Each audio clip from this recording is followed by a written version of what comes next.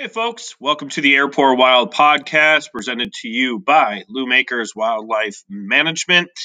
This week's episode, which is episode 2 of season 2, we are going to be discussing nuisance trapping using Comstock custom cages, and our guest is none other than the president and founder of Comstock Custom Cages, Jim Comstock. So, a lot of good content in this episode. We have a lot of fun, a bunch of laughs. So sit back, relax. Hope you enjoy it. And if you do, throw a comment up there and like us on Facebook and follow us on Instagram. Thanks.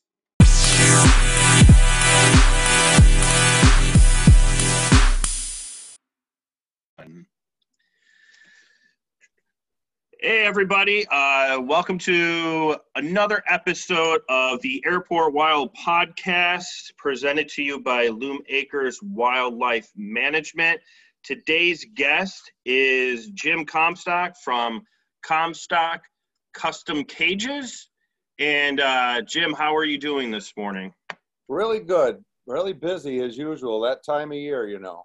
Yeah, so give me a brief introduction of who you are, where you're from, all that stuff, and then we'll kick it right into high gear, and yeah. My wife and I, Judy, I'm Jim Comstock. My wife Judy and I have the Comstock Custom Cage here. We're in upstate New York. We're close to the Vermont line, about 100 miles from Canada. We have my family's been here since 1700s, so this is kind of deep rooted here. And I did a lot of family history and found out all the background, and so I'm just comfortable here. We do a lot of nuisance wildlife control stuff, a lot of beaver work for the highway departments, and I do, of course, woodchucks, skunks, and all the rest of the stuff too.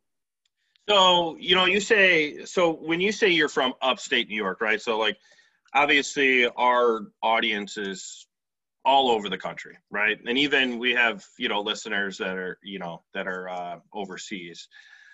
When I think of upstate New York, I think of like Rochester, Syracuse, Buffalo, right? But up towards the Vermont border, that's kind of the Hudson River Valley, stuff like that. That's like trapping heritage up there, right? Yes, like that goes all the way back to, like the French Indian War and stuff, correct? Right. This is, we're in what you call the foothills of the Adirondacks. I do venture up into the Adirondacks because we're right here. I mean, I'll be up in Lake George today, which is, part of the Adirondack Park. And, we're about 40 minutes from Manchester, Vermont, and just 2 hours from the border of Canada. So do you ever go to Vermont with your wife and get pure maple syrup, or is that just so cliche? Actually, one of the guys, it was a roommate. I was in college a couple of years, and they say, "What'd you take up?" And I'd say space, about this much. It was kind of a bad time, but anyway, he was a fellow we met at a convention, and he's over in New Hampshire, I believe, and he brings a lot of syrup to the shows, and we get some from him sometimes. Have you ever bartered and traded a trap for some syrup? No, I've had people who wanted to. Yeah, I bet. No, give me that money. So let's talk about that. So how did you get into trapping? I know obviously your family has been in that area. I'm sure it's a family tradition, but talk a little bit about that. Well, I guess the assumption it's a family tradition isn't quite exactly accurate. In fact, on 2 separate occasions, my father said to me, "I'll pay you not to trap." That's what he thought of it. And so you had a loving father. Yes. And, well, he sold insurance, which is selling fear. And so he was kind of afraid of life, and I was just going to end up just kind of a nobody, broke and destitute, and probably be dependent upon him. So he didn't want to see that. He said, "Just get into something," and I wanted to get into trapping, of course, but he wanted to steer me away from it because, the people that were in it weren't, really, that he knew of, weren't all that wealthy and all that reputable. Yeah, so it's funny that you say people who sell insurance sell fear. I have a buddy of mine that I've gone, turkey, duck, and deer hunting with, and we went on a hunting trip down to Ohio, and we took his camper, and I mean this was a brand new camper, and like even when we were cooking dinner and stuff like that, like he made me wear gloves. He wore gloves, and I'm like, "What are you doing? Like we're throwing hot dogs on a campfire right now." He's Yeah. like, Hartford sent me to this restaurant course, and if you only knew what we're on our hands." And So literally every meal that we went to, it didn't matter if we went to McDonald's or we were cooking. He literally wore gloves to eat his food. And I'm like, how is that a way to live? oh man. So I don't know if So, your father was as OCD as that guy, but yeah, I guess so. Yeah, but I understand where he was coming from because the a friend of mine and I, this Bob Baker, we had started trapping muskrats and raccoons together for I guess one fall season, and then the next year we went up to this John Thorpe's. He was the famous trapper in the country, really, in the area here especially. He was only 20 minutes away. So when I went up to his place and saw bobcats and coyotes and foxes and otter and beaver and everything, it was like, whoa, it was an eye-opening experience. It was like, wow, this is neat. And it's like, I got to get involved in this. nice. So how old were you again when you 15. started like actually like Yep. when it became more of like, all right, I'm just kind of getting my feet wet to this is my passion and this Yep. is what I'm doing. Yeah, I was just 15 years old at the time. And yeah, that started it out. And then it kind of morphed into state hopping, fur trapping. I ran fur lines in Virginia. And actually, I went with Thorpe. He had been down there a couple of years ahead of me just for short periods. And then I went down with him, I think, in 76. And he was with me for 3 years. And we trapped a lot of beaver for the pulp companies, Lake Anna, Virginia Electric and Power. And at those days, they didn't pay anything for it. All they just gave you the permission to go on there. They gave us a boat and a man on Lake Anna. We caught 188 beaver. Holy crap. On the one lake. Our second season down there, we got 432 beaver. So was this I hear obviously there's a gap in age between the two of us. Yeah. Like I'm not dyeing my hair Yeah. yet like you just did, so you don't look a lot older than me. I don't know, you got a pretty sweet mustache, we'll put it that way. So I just started to let it grow out. It had grown out for about a month, and all of a sudden Judy goes, "Hey." I'm like, "Thanks for noticing." Yeah, thanks for noticing. You look like a middle school gym teacher. It's coaching bowling on the weekend. Is that a compliment? You mentioned that, and the gym teacher that my daughter had a giant mustache. Yeah. You wore tube socks and Converse, didn't he? I do that. Perfect. Yeah. So are you wait? Time out. Are you sure you're Jim Comstock or are you Coach? Oh, geez, Coach. I've never been accused of that. You walk around the cabin and just blow a whistle just for me. No. Oh man. So yeah. All right. So back to trapping. So my question to you was, so back in those days, like I know when I've talked to, like we have a mutual friend in Mike Batney, right? Or a mutual. Yeah. Yeah. Right. So, I was talking to him, and you guys are kind of the same generation and kind of have the same origin story. But you got, he's on the West Coast, you're on the East Coast. What were the fur prices like back then compared to, I mean, obviously now it's a joke, right? But I know he's told stories about buying trucks at 15 with enough money from just trapping beavers. It could happen. Let's see, it would have been probably 1980, after Thorpe had left and gone to Arizona to trap coyotes with Bud Boda. I stayed in Virginia myself for the 4th year, and that was the year the market went nuts. They were bringing a good $1 an inch. So, in fact, more.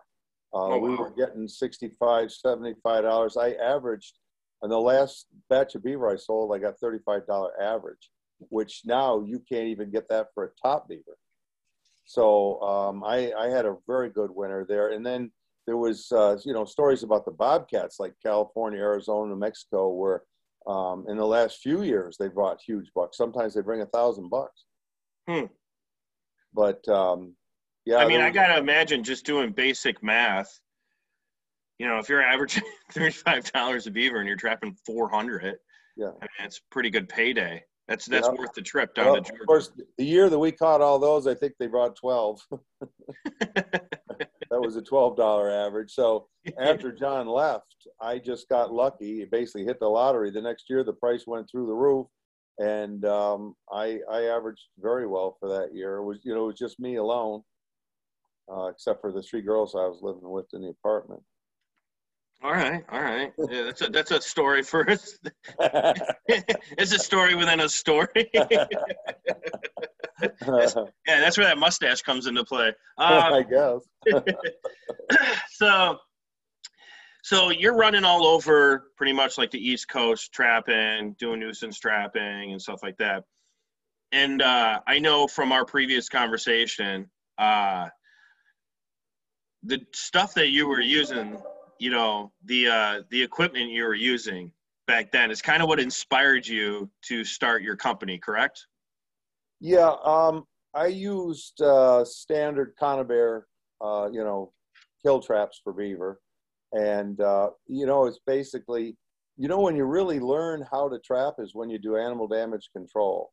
When you're fur trapping, it's one thing. You're not obliged to catch every critter every time. But when you start doing the nuisance stuff, they've got a problem. They've got specific animals at a location, and they have to all be removed. And it changes it from just a sport and fun to this is serious business. And when you wise up animals through sprung traps or trap fires, or they get out, you got equipment that's bad, you got a real problem.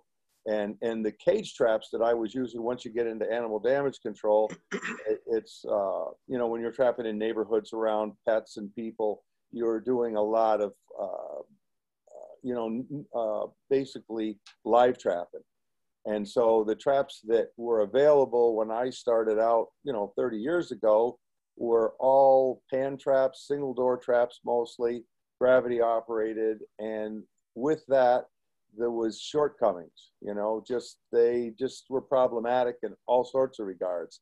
So I decided to attack what I figured were the 3 major issues, which were making it bulletproof, absolutely so rugged that no animal could ever destroy any part of it or escape, and then make them so they had a wire trigger so that the trap could be set in all sorts of different positions, and then power the doors again, so now you could set sideways, upside down, vertically, any way you wanted.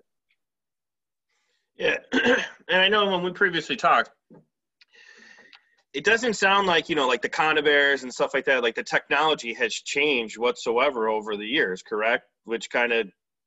Well, that's exactly, yeah. The technology for the cage traps had been around since early 1900s at the very least. And so we're looking at traps that are 80 to 100 years old that really, outside of little cosmetic changes here and there, hadn't really done anything that amounted to much.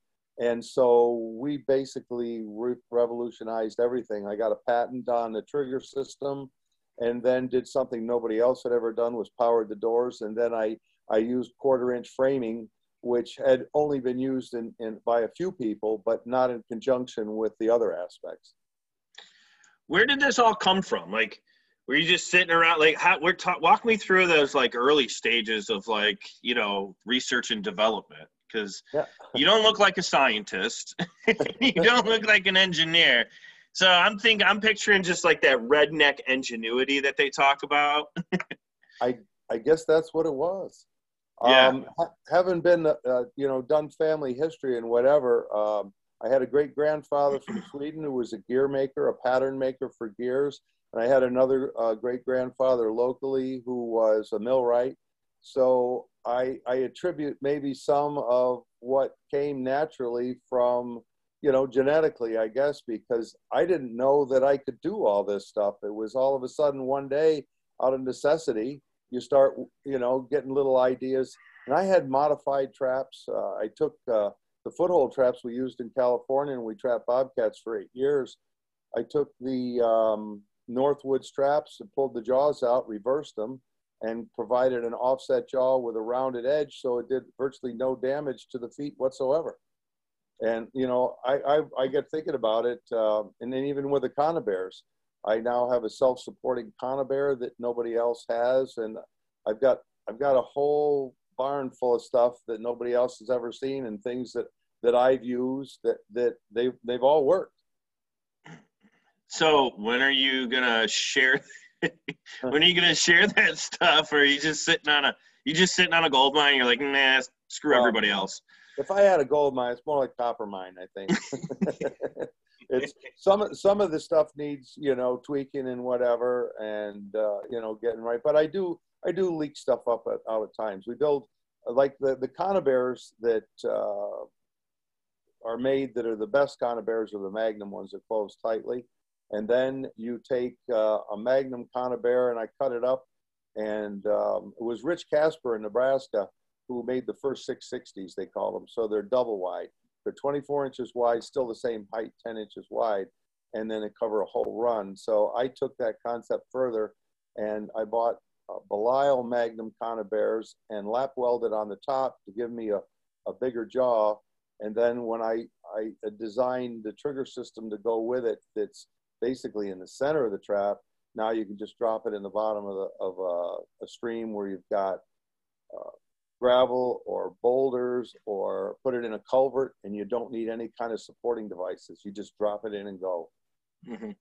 So, doing a little research on obviously your traps and obviously Lou Makers uses them and stuff like that, but the traps that like the Have-A-Hearts and stuff that you get from Walmart or Tractor Supply and Country Max, they're pretty much junk, right? Correct me if I'm wrong. Like, well, they're not really even like American made, right? The Have-A-Heart brand you mentioned, I don't know exactly. I know they've been U.S. made for years. I've heard that some of them are being made in China. I don't know if all of them are now. I know if you go and buy the other brands like the Tractor Supply and Harbor Freights, that's all Chinese wire, and things that'll happen. It's one thing when trigger systems fail, like the trip rods get bent, or the pans get bent and broken, or the doors get broken off. But on some of those traps, they're so poor that actually the animals bite the wire and twist the wire apart. Yeah, I've actually seen pictures of that. I follow a bunch of trapping groups on Facebook, social media, and stuff like that. And I've actually seen pictures of that. So, you're on your website, it says Comstock Traps will be the last cage trap you ever buy because nothing breaks. Why is that? Well, that has to do with as much as with engineering, is understanding materials and animals both, and stresses and forces. It's like, I've worked in the woods as a logger before, drove a skidder, and it's just like when you're running a cable out to hook it around a tree, you have to snake it up through all sorts of stuff and understand how the log's going to roll and things are going to turn, and it's just kind of a basic understanding of materials and stresses and forces, how things work. And like 1/4-inch steel, I knew would never ever break or bend, and the cage wire, the 1/2-inch by 1-inch wire we use now for woodchucks, skunks, and raccoons and all that, there's nothing they can do. Our trigger system is so simple now. We have what I call a breakaway trigger. We welded little posts onto what we call the swing bar, and then we bent a loop wire with coils on each end that goes on the post. And now what happens is when the animal fights it, he pushes through the wire and fires the trap, but they're not on there so hard that they can't remove them. And then when they pop off, the animal can't break them. That's Nice. with the 9x11 traps that we use. Now, correct me if I'm wrong. Like your traps are also bulletproof, right? Well, that's what we call, yeah. But that's in quotes. That's in quotes, yeah. No. Don't you? The animals don't break anything on them. There's Nice. very little in there to break. The other thing is that Judy just brought up is that everything on our traps is internal. If you look at some of the other brands like the Havahart, when they have a double door trap, they've got these wires that stick out beyond the confines of the trap, and then they're balanced on this pan that's in the middle. To me, if you're loading up a truckload of traps, you can't reach in there to pull out one trap and then 4 of them come out, and then your wires and everything get bent. All of our stuff is totally self-contained on every trap we've ever made. Nice. So, I know when we previously spoke, you had a really cool, unique opportunity to work with a research team up in Canada, right? When it came to trapping fishers and lynx, and they had some struggles getting the numbers, right? So they contacted you. Well, what it was is it partly could have been the brand, and it partly could have been the trap itself. It was a 30-inch trap they were using with a gravity door, and when they were doing the fisher work, they missed a full 50%. And when you figure the time it takes to go out and, get your trap set up and set up your cameras and all the work that they did with it, when you lose 50%, that's a huge, huge loss. And they sent some of the footage where the animals backed out. And I didn't guarantee them anything. I'm always careful about that. But I said, you'll definitely do better with ours. And they actually did 100%. They never missed an animal. Did you was that moment where you just walk around and you puff your chest out? There's a lot of those. It's almost daily, and that's the biggest reward, is knowing how we've changed people's lives and helped them in their endeavors.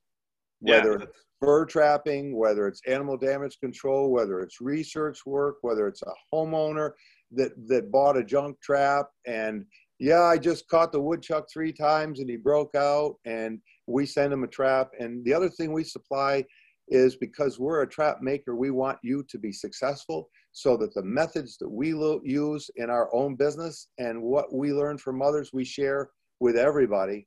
And then henceforth, we get the call back usually within 24 or 48 hours. Got him. That's awesome. You love those calls, don't you? Oh boy, it just makes you feel so good. They say they thank us for having invented the traps, which it couldn't make you feel any better. Mm-hmm. But it was one thing. What I was just going to say.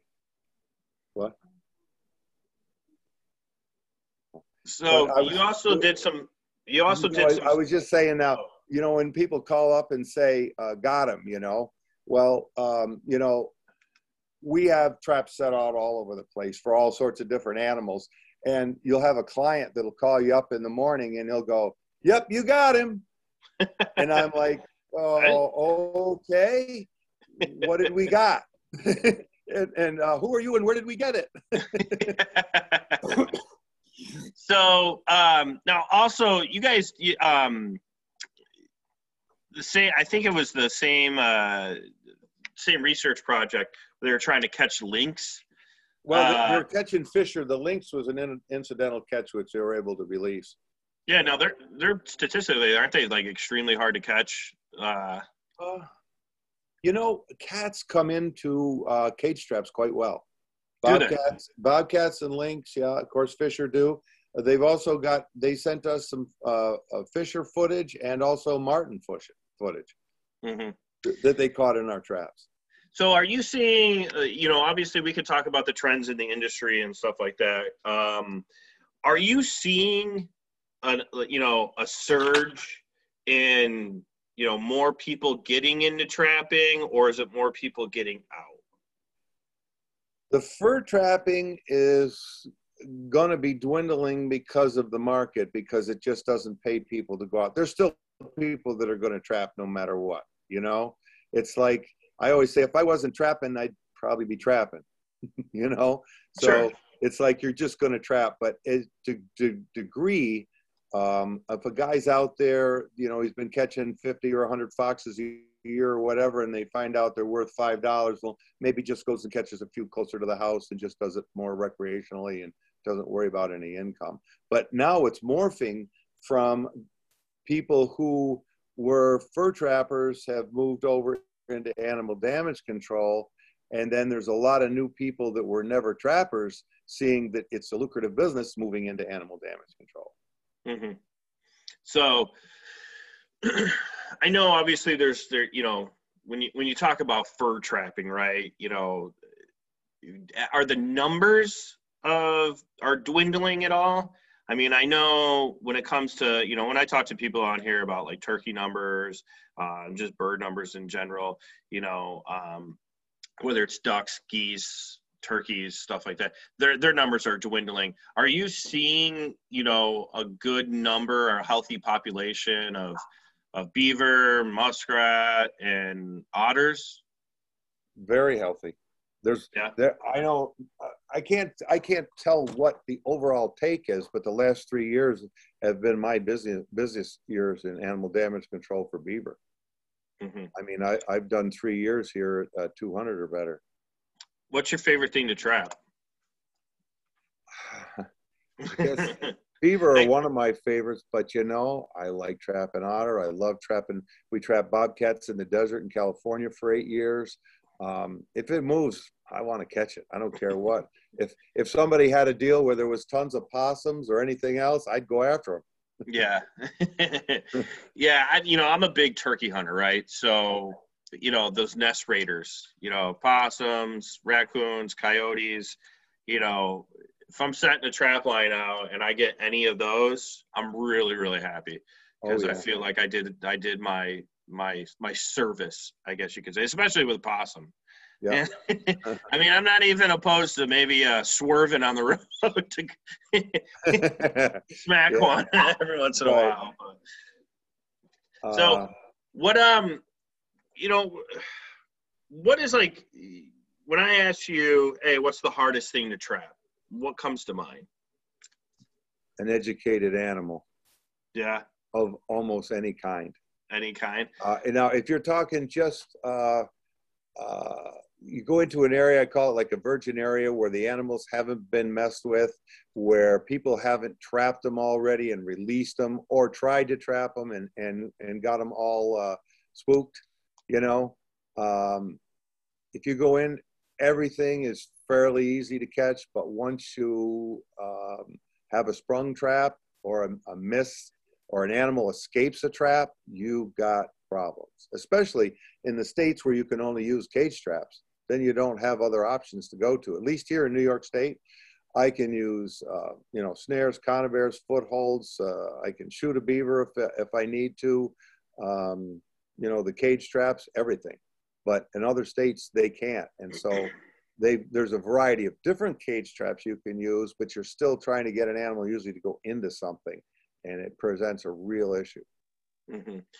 Well, what are some of the techniques that, that maybe you do or you use that maybe differ from, I don't know, somebody like me who's not very experienced at all in trapping? When we first began, this whole thing just sort of morphed into what it is now, because I had trapped beaver, say, in Virginia, and done it for the fur down there, though it was really animal damage control. We just didn't get paid for. When I came back to New York after the bobcat trapping in California, the beaver numbers had grown exponentially because the prices had been down to $5-10 again.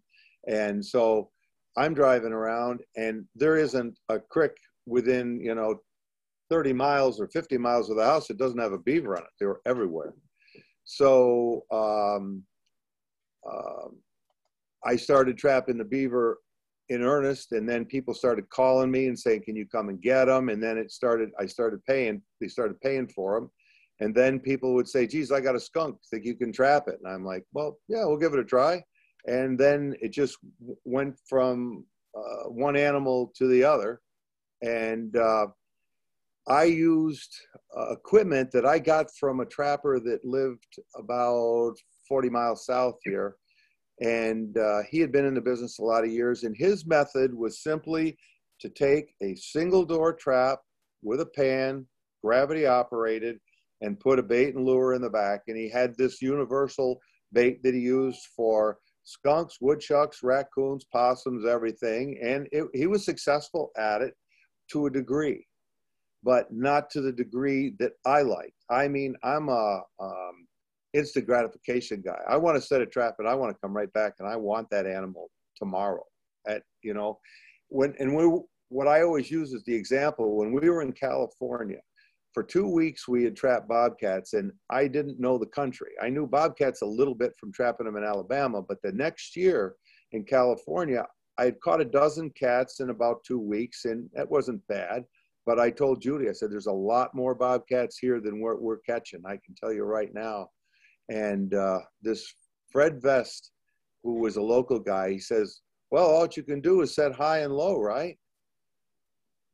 And it was like, I almost cried. It was like, thank you, Fred.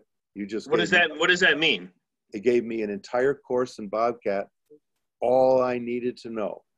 The bobcats traveled the ridges and they traveled the bottom of the washes.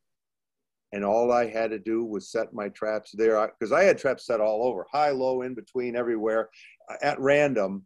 And the best story was, right after he told me that, I had missed bobcats in one single trap for an entire week and not caught a bobcat.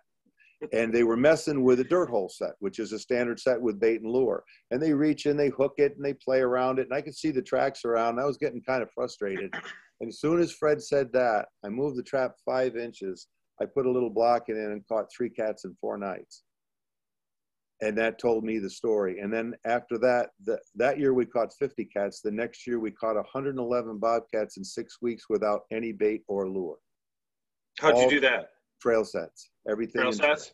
Trail sets. And that was the basis for what got me back into doing what I'm doing now with the cages, because you can set a conibear in a hole, say for a woodchuck or a raccoon or skunk or anything, and that works fine. But when you're doing it in a residential area where you've got kids, cats, and dogs, you don't want to be having animals, oh yeah, we got your skunk and killed your cat. That's not good. Not good. How many of those calls have you had, Jim? None. Because none that you can talk about. No, really. You've got to be sensitive to that, and Sure. It was like I was always sensitive to that right from the beginning. But the single door trap was a limitation because you have to bring the animal to you. I want to bring the trap to the animal. Because if I bring the trap to the animal, I got him. He's mine. As soon as I see a track where he's traveling, I own that animal. It's all over but the crying. That's all it is. He's mine.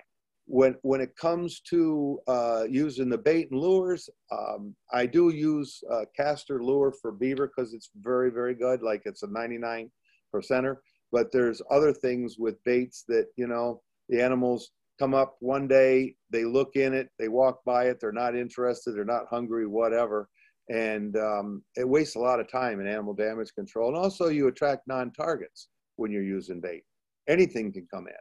When you take a trap, we gave a presentation to NUCOA, National Organization, a few years ago about baitless trapping. And it was about squirrels, woodchucks, skunks, everything. And what we do now is we set a double door trap at the entrance to the den. You rake up the ground, set your trap down, move it back and forth a few times, because you don't have a pan in the bottom. You don't have to worry about any clogging or any messes. The dirt bleeds up through the bottom. The wires are all covered. You got a metal nose cone with a flap.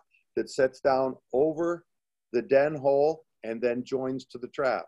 The animal, when he comes out of the den, he's got one way to go through the trap.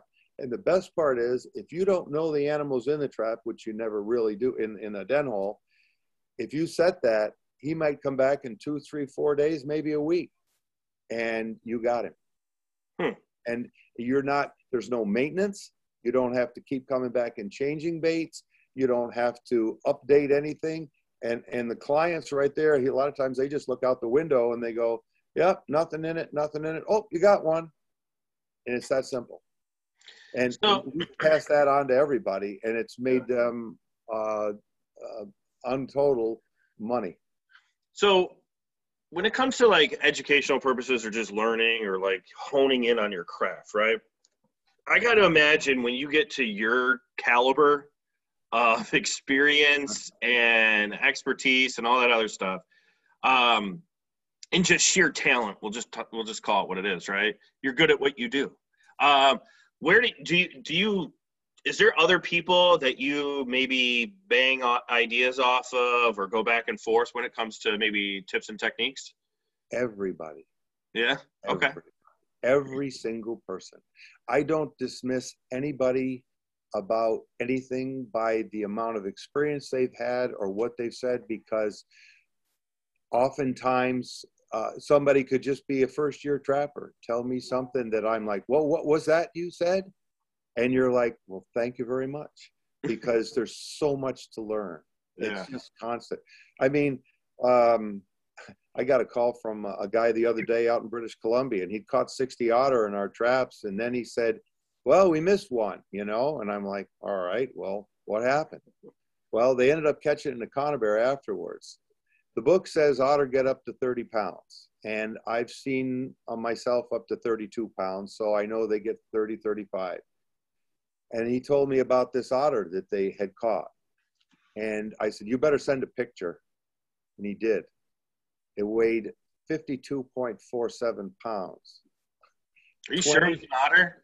Almost 24 kilos.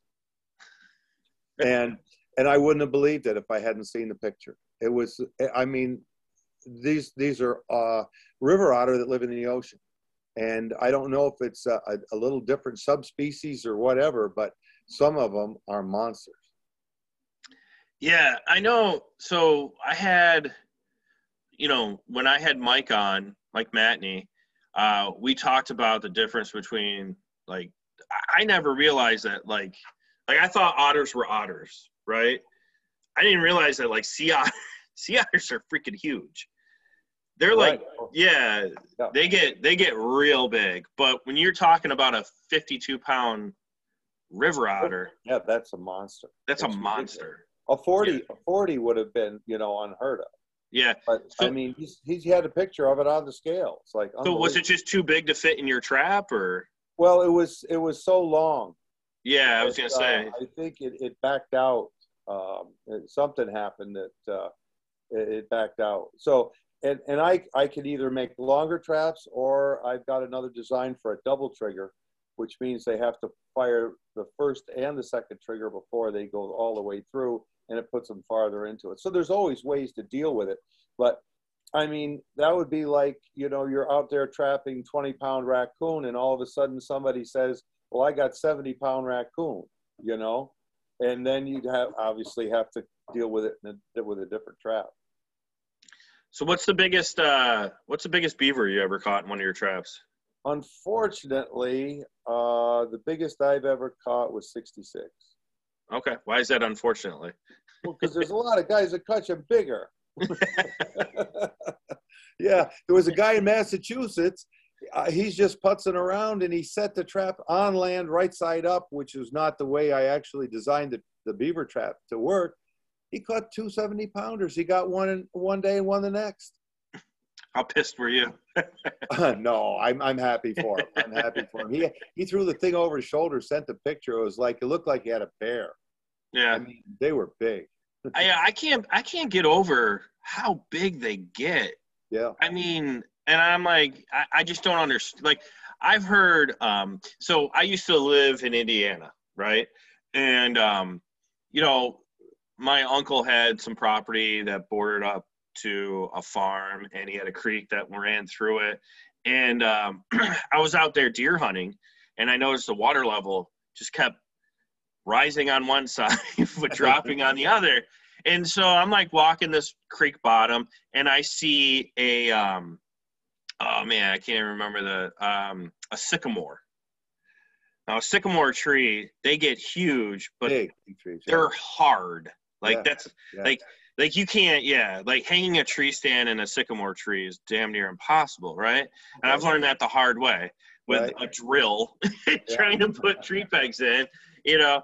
Um, but this beaver had a sycamore tree that was I mean, it was a ancient looking tree, and he had this thing dwindled down, chewed all the way down to like, all right, he's maybe got 1 or 2 more nights of chewing, and this thing's coming down.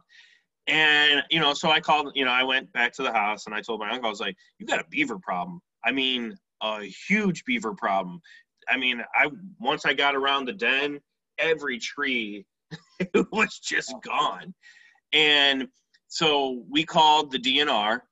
The DNR sent out a guy, and he set like 30 traps along in this den and in this creek and whatever. And the biggest one he caught was 55 pounds. Yeah. And I remember looking at that thing like, holy crap. Yeah, that's big. But we had no idea where they came from, how they got there. Like, he had lived there for like 20 years and had never seen a beaver. We've seen bobcats, but we've never, and coyotes and raccoons, but we had never even seen a beaver before up close and personal until that happened. But it just goes to show, I mean, West Central Indiana is flat. There's nothing there. It's just all miles and miles of cornfield. And then here, we're like, I want to say 30 something beavers just crushing a creek. Wow. Yeah. Yeah. They can cover a lot of ground, especially, if you've got any good sized rivers around, they hop on a river and they can go forever. Yeah. And they start showing up in places they've never been before. It's funny when you mentioned that like that. I can't tell you how many times that I've had people say to me, was a guy out mowing the grass one day, and I'm talking to him, and I said, I had just told him, I said, I can't tell you how many times people have said, I've never had a chipmunk in my house. I've never had a squirrel in my house or a bat. About then, the lady comes downstairs. She goes, I've been here 35 years. I've never had a chipmunk in my house. And I say, well, there you go. And it's, I said, well, consider yourself lucky, I guess, that you haven't, because usually everybody gets something at some time or another. Yeah, absolutely. So you ever I mean, obviously you do a lot of nuisance trapping, you do a lot of damage control. I know you said earlier your phone's been ringing off the hook. As we're like expanding our population and kind of the human thumbprint is kind of taken over, how is that increasing your business for damage control? It can't hurt it, because what happens is, you move out into the suburbs and or into basically into farmland, and then turn it into suburbs. And there was animals already living there. And in fact, even in the cities, I mean, cities and suburbs and country, I mean, there's just so much interaction between man and animal now. And there's just an awful lot of call for the animal damage control. What do you get more calls on? I pushed the beaver because when we came back into town 30 years ago, there was so many beaver around, and then I got around to all sorts of places and made my contacts. They're the ones, and I do like doing woodchucks a lot too. We'll catch 100, 200 woodchucks on a good year, and I like doing skunks all right, because people they always say that stinks. I say that smells like money, because nobody's going to load up a skunk in a car and relocate it. And that's the other thing too. When you go to the hardware stores and you buy a cage trap, nowhere do they inform you that when you catch that animal, you cannot transport it and or relocate it. Only the nuisance wildlife people. And in some states, like Ohio, you are required to dispatch whatever you catch. You are not allowed to relocate it to another place.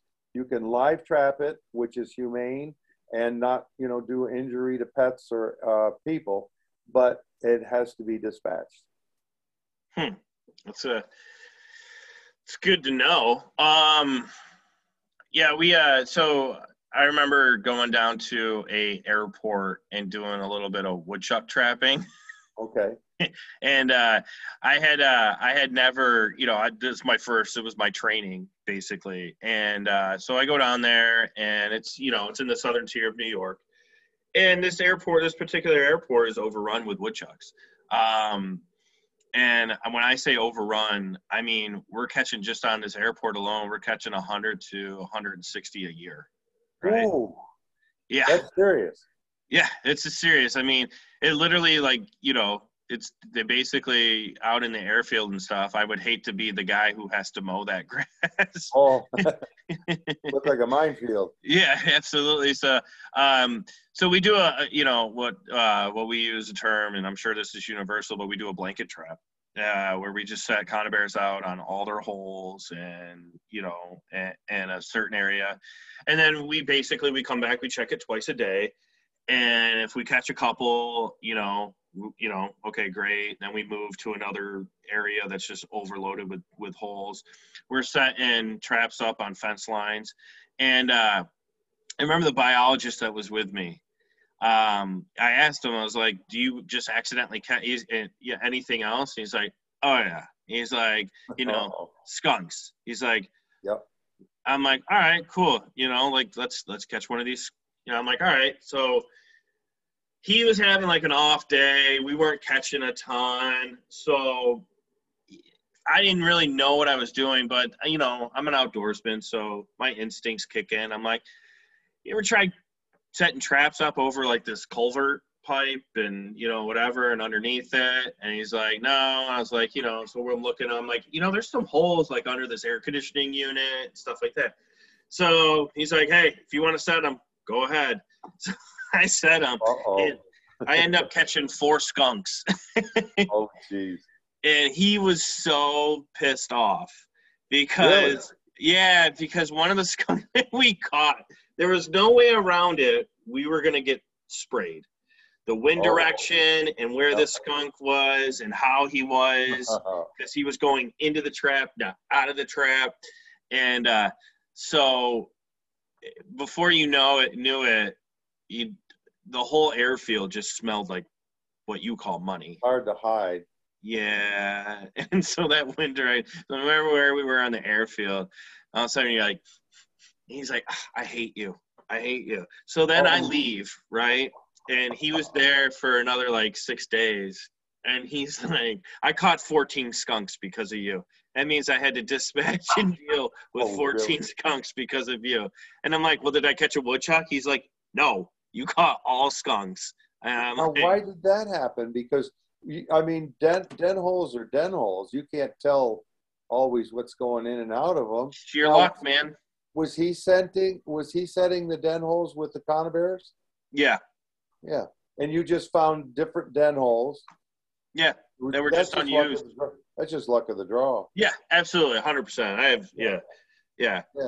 But that same airport, we've actually caught in your traps, we've actually caught a couple of albino woodchucks. No kidding. Yeah. Did you do anything with them? You save them or anything? Yeah, I think the owner of the company, Cody, I think he actually he saved one, and he was trying to find like a breeding pair. Yeah. Yeah. Oh, but, that would be something. Yeah. Yeah, but they we've been, I don't know, our biologists out there, he's had, we know where they are, and that's where we put the Comstock traps out there to try and catch these albinos. But yeah, what's the weirdest thing you ever ran into out in the field with nuisance trapping? Oh, that's hard to say. Weird, I don't know.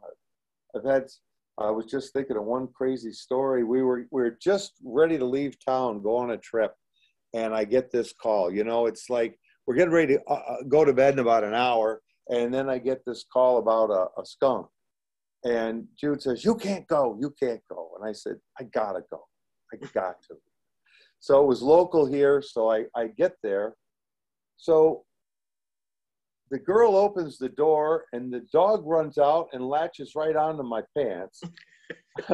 So the dog, I said, "What's this in favor of?" I said, "Come on, I'm here to get a skunk, not get chewed up by your dog." It was a little dog, So she hauls the dog back. Well, the skunk had come out from underneath the porch, and I was trying to grab it, get a hold of its tail, and you can pick them up, and sometimes they won't spray. A lot of times they don't. Sometimes they do. So you need to point the business end away from you. So if it does spray, you don't get it, obviously. So with little ones, the little ones that are about the size of a tennis ball, you just run around picking them up like picking apples off the ground, and load them in a barrel. And they'll say, "Oh, they don't spray?" I said, "Of course they do." but they don't have much. So, and I don't care. So anyway, I'll load a bucket up full sometimes. But this one,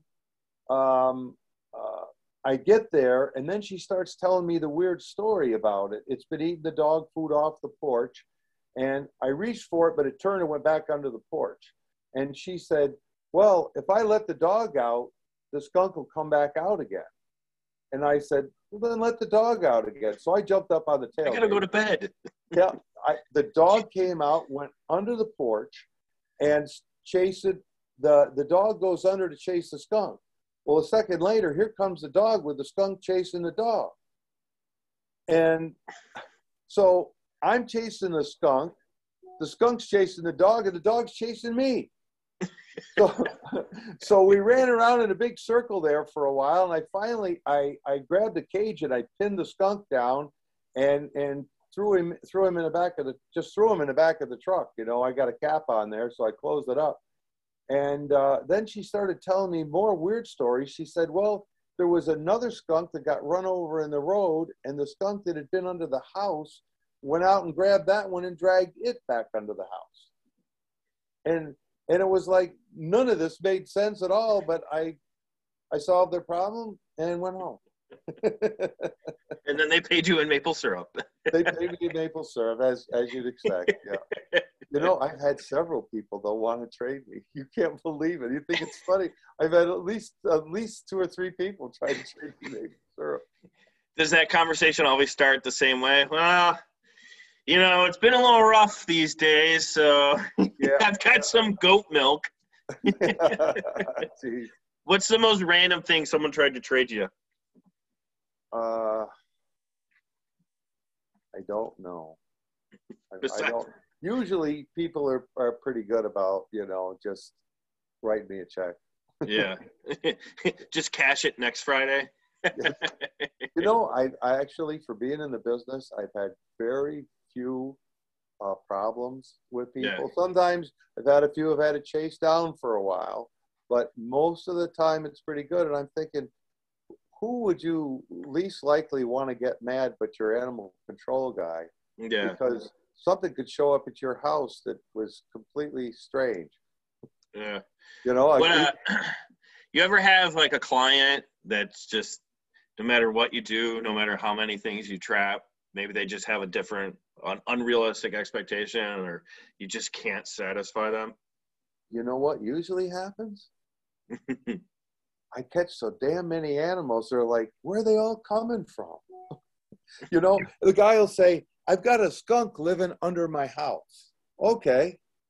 Well, after I've caught number 11, they're like, "Where are they coming from?" I said, "You're telling it." "Your house." I said, "I don't know." "Well, how many more do you think there is?" I said, "You live here? I got no idea." I said, "I'll quit anytime you want." But usually what happens is you end up catching more than what they expected. Yeah. Because they don't know exactly what's going under their house. They don't have a camera set up or anything. So. Yeah. You ever run into a situation where, when you're doing damage control, where it's just not working out the way that you want it to? A lot of times when I get the call, I'll ask for the situation that I'm getting into, and I'll mostly you almost know ahead of time, oh boy, this is going to be a tough one, or it's maybe not going to be productive. I mean, I had one here the other day that I talked myself out of a job because I'm honest with people. I tell them, just because you smell a skunk doesn't mean there's a skunk there. There was a skunk there, obviously, at one point, but is he still there? Well, in the wintertime, when they're breeding in February, when you've got snow all the way around the building, it just snowed a fresh snow. If there's no tracks, there's no skunk. And this girl called and she said, well, I'm calling you now. We want to have that skunk trapped. I said, well, it's going to snow tonight, and let me know if you see tracks. Well, the next day she said, there's no tracks. I said, there's no skunk. I said, there's nothing I can do for you to solve your problem because you don't have a skunk. She hired another company. She said, you said you couldn't do it. I said, no. I said, I can't catch what's not there. So she had the other company come in. They set traps for 2 weeks. They caught 2 squirrels, no skunks, and charged them. And they probably charged them a lot more than I would have. And I said, I can charge you for something like that, but I don't feel good about it. And I want success. I want closure. I want you to say, yeah, we accomplished something, not just collected a paycheck. So anyway, I don't know. I got to go talk to the park manager and see what exactly happened, but I know they didn't catch anything. And I advised them, don't hire me because we don't have a skunk. Mm-hmm. And so do you work with a lot with like municipalities, or I know you said park rangers and stuff like that. How do you get your business? Where does it come from? A lot of it's word of mouth now. I'm really not advertising anywhere. Yeah. It's just, so you're not expecting a surge of business after this podcast where people are going to want to look at your mustache? I don't know. I've been watching the Westerns lately. I see. Yeah. Man, everything changed when you got back from Alabama, huh? What was the one there? Tombstone. Yeah. Tombstone. There you go. They all got big mustaches. Yeah. So.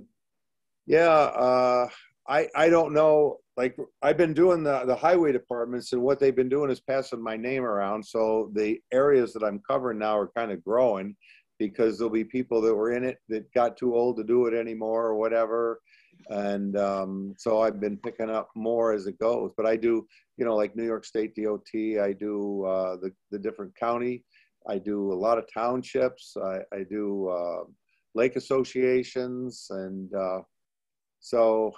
and then I look too, it's kind of rotated because there's a lot of places I used to do, I haven't done in a long time, but I pick up new ones, and it's enough where I'm busy all the time. And then with the cage business, I do make custom stuff or new stuff all the time. I'm trying to do R&D. I've got a couple of new raccoon traps out there that, basically only a couple people, some nobody's seen. I just made one prototype. And but all the ideas are clicking in all the time, and it comes from other people too. A lot of times, people will make suggestions or say things, and like I say, I'm listening because I don't have all the ideas. I've just got a few, and everybody else has collectively got tons of them. Yeah. And well, it's Jared Walker. He was in Michigan. He wanted to build a narrower raccoon trap, so we built a 6x11. Now they take the trap and they lay it over on its side and run it up against a dormer where the raccoons ripped into a house, and a lot of times they don't even have to use any wire. They just jam the trap up, put one screw to hold it in place. Now you got a positive set over the hole where the raccoon's going in and out. And if you're in a place where they're going in and out of soffits or going fascia, you can screw that trap on. It can be upside down, sideways, or vertical, and it works just fine.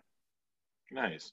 Yeah, when you said when you said R&D, for whatever reason, I just have this picture of you like in this like bat cave type thing, just surrounded by all sorts of traps and mechanisms and stuff. Well, and Judy just yelling at you from the porch. Well, there's a lot of all sorts of parts and things laying around and different things in half stages. And what's really weird is you'll build something or draw it up and forget it, and then come back on it a year later and go, oh, wow, that's neat. And it's like a first time, you never even saw it before, don't even remember drawing it or doing it, and then find ways to add a few parts to it or change it a little bit, and all of a sudden, wow, this is gonna work. Why didn't I do that before? How many traps do you make a year, do you think? I don't make that many. I make in the dozens. Maybe I'd make 5 dozen traps or more. I don't know here at the shop, but the factory that makes them in Wisconsin, they're sending them out. We sold thousands. Yeah. Like the beaver trap now, there's thousands of those in service. And I've been using them almost exclusively in my nuisance beaver control stuff now for this is coming up the 11th year. Yeah. And we catch 95% of our beaver in the cage traps. And to date, we've caught 1,528 beaver in them. So I've got 4 beaver spots to set now today. I hope to get to them before the day's over. And what's nice with the cage traps is you can set them in so fast. Yeah. You set the trap, just drop it in and walk away. There's no wiring, there's no staking. If you don't camouflage it, it doesn't make much difference. Only if people are, going to be in the area, you think somebody might steal it. And I really haven't lost any since I've been doing it. Yeah. Well, we'll end on that. I really, really, really appreciate you sharing your knowledge and talking about your company and I'm sure we could sit here all day and just trade stories. You think? I don't know. Maybe. Yeah. Well, I guess the one thing that I would like to promote the most is that we share our knowledge with everybody and anybody who purchases anything from us. Anybody who has a question, you've got a question on a Sunday night or a Saturday morning, we're always available. If I'm out trapping, I can't always answer instantly, but usually that day or within a few hours, we'll help people out of their situations. And what our advocacy is for baitless trapping that makes it so much easier and so simple for everybody to do with the woodchucks, the skunks, the raccoons. Same thing with armadillos. We sell armadillo traps. All of our traps are good for all of that stuff. And where they do what they call drift fencing, you fence and then and basically run the animal into the trap with fencing at 45-degree angles. But we set trail sets, we set along structure, we set I say the den sets anywhere animals are going in or out of buildings with the double door traps. Yeah, I think it's kind of cool. I mean, not only are you getting like a really high-end, effective, worth the money product, but you're getting a coach as well. Well, that's all.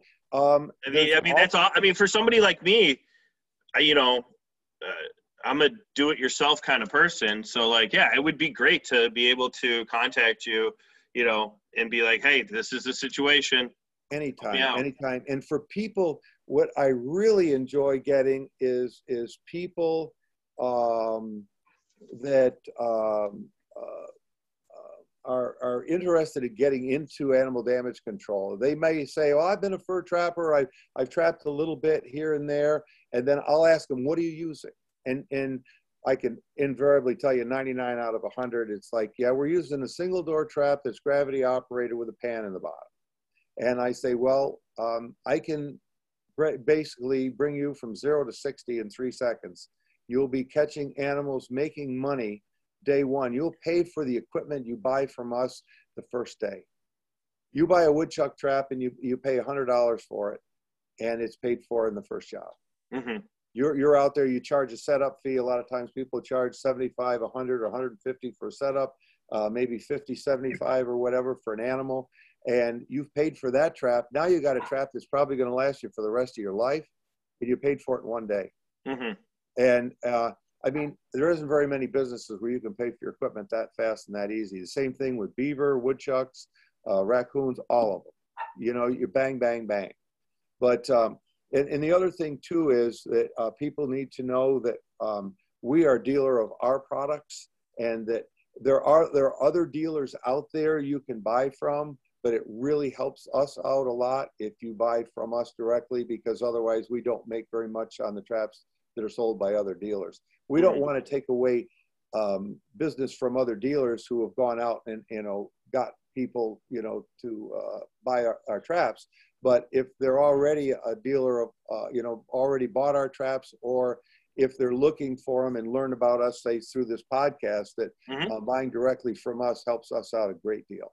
Yeah, absolutely. I think, you know, especially in today's post-COVID-19 world where, you know, I don't want to say the rich got richer, but, you know, Walmart, Amazon, all those, you know, big, my goodness gracious, right? Yeah, they're killing it right now, but, you know, smaller companies, local companies, small businesses, you know, you guys fall into that category of small business.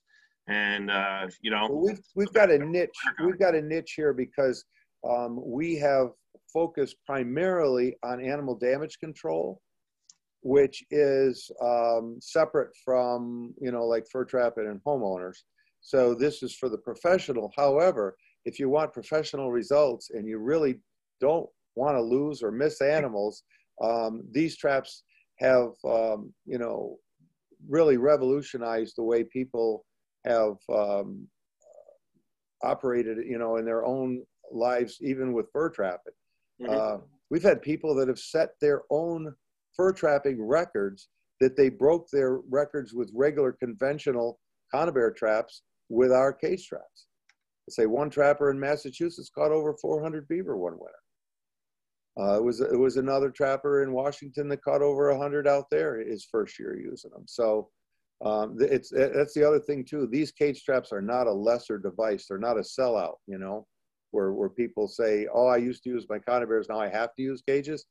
The one statement by one Colorado trapper was, we now, I would not use footholds in place of my cages. I would not trade my cages. I wouldn't go back to using them after they used the cages. They did that well with it. But yeah, they can go to our website, ComstockCustomCage.com, and we have YouTube videos that are basically how-to videos. And people have watched our videos and then called us up and said, I saw them online and now I'd like to buy a trap. And then we explain exactly what they saw, and then they're successful. Nice, nice. Well, I really appreciate you joining us. I'm a big fan of not only you, but your product as well. You're a wealth of knowledge, and I encourage anybody to reach out to you. You're easy to get a hold of. Obviously, you're pretty easy to talk to and joke around with. Yeah. So, yeah, anybody out there in the wildlife damage control, or even if you're just getting into trapping, definitely visit ComstockCustomCages.com. That concludes our episode. Jim, did you have a good time? Was this all right? Great time. No, I say a good time. I say, no, I had a great time. Judy, did you have a good time in the background there? He's asking you, Jude, do you have a good time? Great time. She's part of the business. You know, we work together on this. She takes the orders and handles everybody, and sends them all their, you know, tracking numbers and all that. So good. Well, I appreciate it. And as always, thanks for listening to another episode of Airport Wild. Just remember to visit us on Facebook. Leave us a review if you like this episode. Visit CustomCages.com, and we'll see you next time.